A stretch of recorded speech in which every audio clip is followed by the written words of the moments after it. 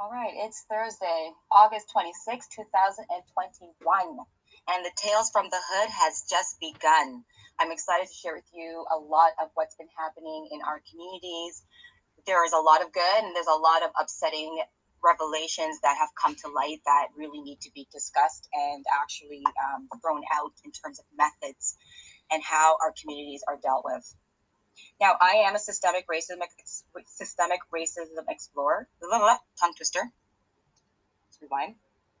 Now, I am a systemic racism explorer.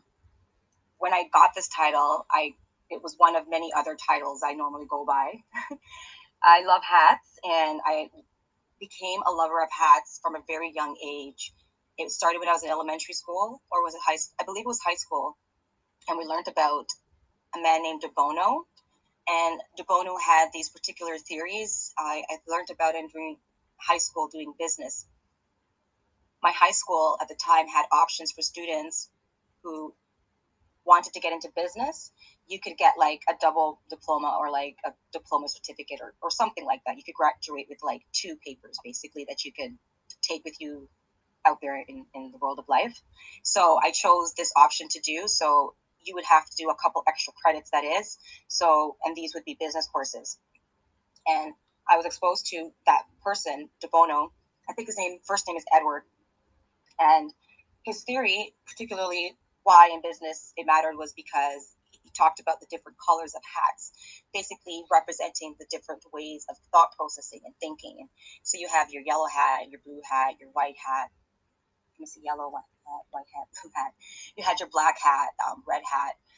There were a couple other different color hats, and each one had a different thought process in which you could do and exercise good constructive thinking and decision making in business. And I particularly loved it because I knew at this time I was beginning to love hats. And as I became older, and I realized, oh my gosh, this is a good way for me to exercise more creative abilities and talents I have. Me having different hats that I would wear as I go out would represent those qualities that were attributed to, let's say, those Bono qualities in the hat thinking for each color. And so this is what I use in my life, why I have developed so many different skills, as well the desire to be a Renaissance woman. I found this to be so inspiring when I was younger, and I worked towards accomplishing these two qualities in all that I do. And so, having gone through so many different hats throughout my professional growth, career, and development, Systemic Racism Explorer is one that I sort of made up. I realize in everything that I have been doing, I have kind of been like an explorer slash researcher outside of the work that I do, but the work that I do also was about providing solutions. And if you want to find solutions, you almost instantly have to always be immersed in research or information so that you can always produce something efficient and effective for people. And so over the past few years, I decided to delve a lot more into this area of work as I'm working on some projects that this is going to be beneficial for. And there's a lot of a backgrounder that explains more, but for now, I'll just leave it there and continue to how the Systemic Racism Explorer emerged. And race has always been something important to me ever since I was young. And I wanted to know why Caucasian or European or Anglo-Saxon people or people who are non-melanated or people who are non-people of color or other people of color that were against like dark-skinned people, melanated, real dark melanated people. I really wanted to know what did we do in this world? Why people were against us? Like it didn't sit well with me as a child. And just going through school and listening to the instructions, these questions were always in my mind. Like there were times I remembered that they would teach us things like, oh, did you know the scientists just did a test and they showed that apes were smarter than Black people? And I'm sitting here in a classroom of like majority white people. Maybe there were like a few other Negro people as well. And I'm thinking to myself, is anyone else realizing that this just does sound right? Why do we need to hear about some white scientist? He's probably wrong anyways, telling us that apes are smarter than us. Like this does not seem off. So these were the kind of thoughts I had in my mind, and a lot of other reasons too that propelled me to want to know the truth, which I'll explain a little bit further. What are some of the key factors that drove me to want to know what this truth is about why Negroes, there was a Negro problem. And so a lot of my decisions I did was geared towards anything that could add to this revelation. And over the course of my career and my work in the community, I discovered certain components that seemed questionable. And these questionables allowed me to pursue them further to investigate further as to why they were there as questionable. And with each questionable exploration, it led to something else that led to something else. And throughout the years, led to bigger revelations as to what this Negro problem is. For those of us in large countries that are developed, and we'll get into underdeveloped as well, but for now, we'll just consider those mid to developed countries. One would expect that in their communities, there would be no homelessness, no drugs, none of these things that plague communities. And so for me, it went from what was the quest and the truth for why people were against the Negroes and why there was a Negro problem to wanting to do my work better. And to do that, I felt I wanted to get to know the creator better. I thought if I could know the creator better, I could be a better me to be a better me for society and the help that they need versus just be a better me through some the system's idea of what better you is, like go out there, be successful, but not care about what you were doing to yourself.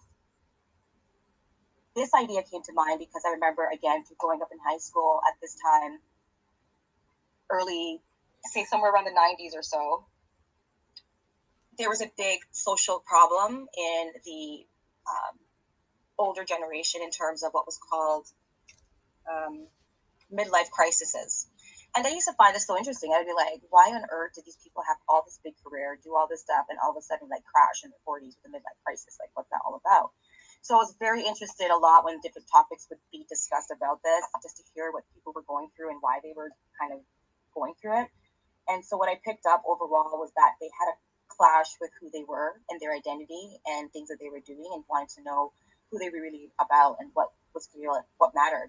And that's what the crisis was about. And so a lot of these people regrettably ended up becoming drugged with prescriptions, and that was a lot of their methods into solving these issues. And so from there, really, when we start to track the current issues now, it really came out of that midlife crisis era, right?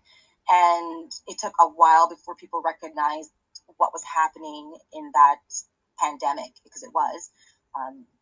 Well-to-do families and middle-class families were suffering as a result. You know, their parents were mentally in dysphoria, which affected the youths that they were raising, which incidentally, I meet a lot of these children today of these parents and their stories.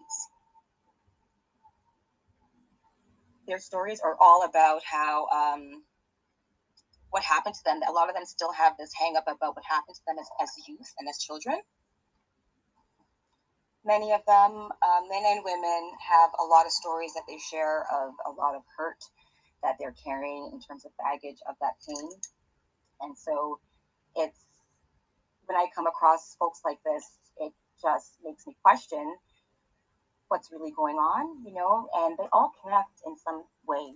And so I want to return to the community. That's really where I'm going, because over the years, a lot of these communities really started to break down as a lot of these pharmaceutical drugs really went to the children and started to affect them as well.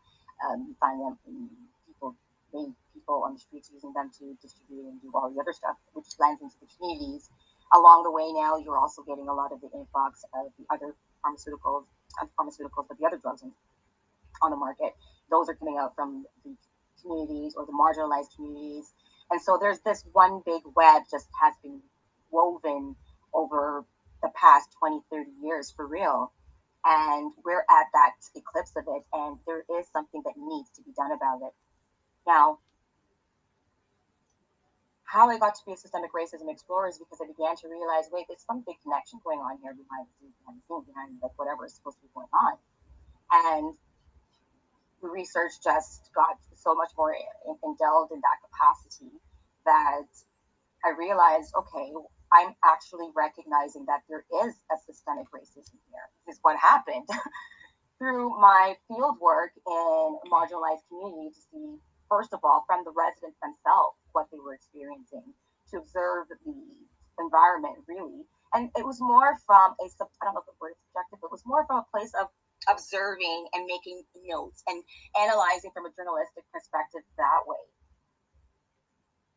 And it went from that to becoming one more of witnessing the facts of what they're saying. Now it's not just, okay, here's me writing about what's going on, both here's a story, if somebody wants to speak about it, you can. No, it's now, this is really what's going on. And it's allowed to it's allowed to continue to go on. And that is the scary part I've come to realize. It's that it's allowed to continue to go on because all the parties involved continue to let it continue to happen. And it happens so seamlessly. So, like, as they say, when you think about what has been outlined as institutional racism or systemic racism, this is real. And the eerie part about it is like you're having to listen to people in these positions that say they care, but when you're dealing with a resident, it's completely opposite. So what I began to realize is happening is there's this big show and act of here's us doing something for people. Hey, look, we gave you t-shirts that says I'm powerful. Meanwhile, you can wear that in the environment that you've asked us to clean up that we just won't.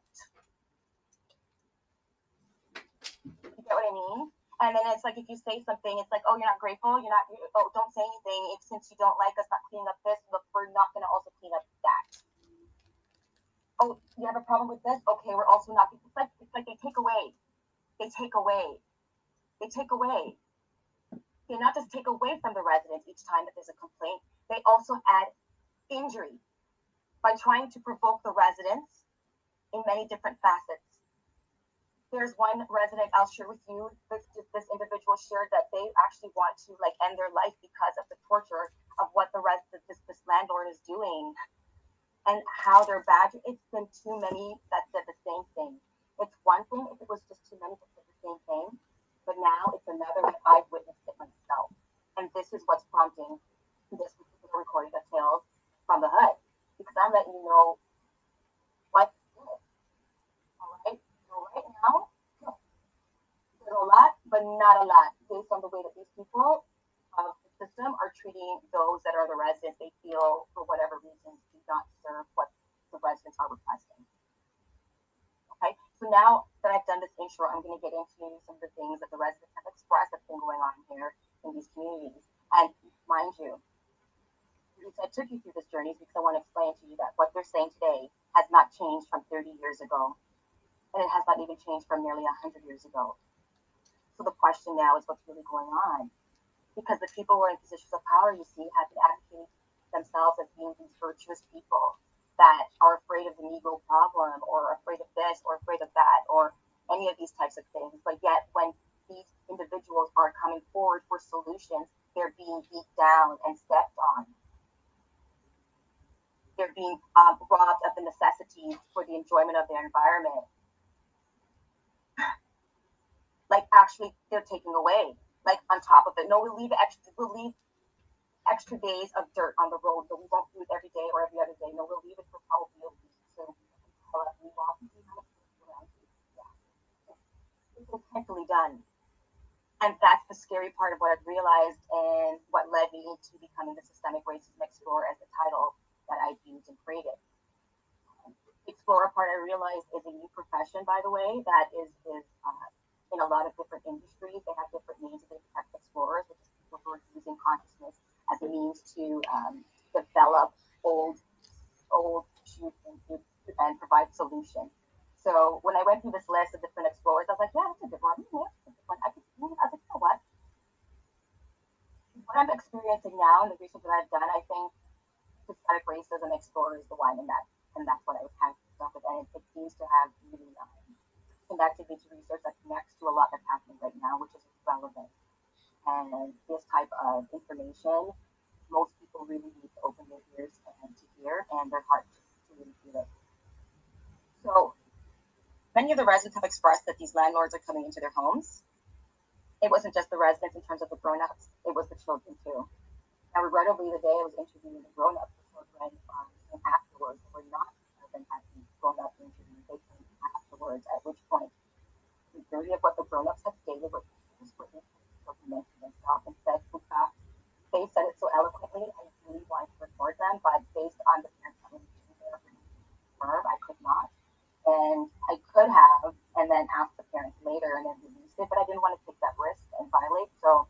And they did ask me to record this. They wanted this recorded, but I chose to just record it in my mind to reiterate to all of you listening. And the children eloquently stated that they're coming into their homes. Many times, one said that, they get so angry, they said, but their mom looks at them and says, kind of cool because the mom knows how these people are. And so the mom's trying to do her part to keep it copacetic by letting them violate them, knowing it's wrong, but not knowing what to say. And so early on, this is what the children have to realize and see, and they know about it. They know about things that's not being fixed. They know about their parks, and they even had requested wood chips, which was something residents had requested actually. And I emailed this over about 2 weeks ago to a group of individuals, let's just say that they wanted to help with the community because they might not be able to. So I emailed this list over and included the resident request of the wood chips for the parks. So when this young man, not knowing anything about this, mentions wood chips, I'm just like, okay, everything else you said was so right on, but to this detail, I said, wow. And they didn't end there with the details. I was like, you should be running, you should be in office with children. You already know what's going on.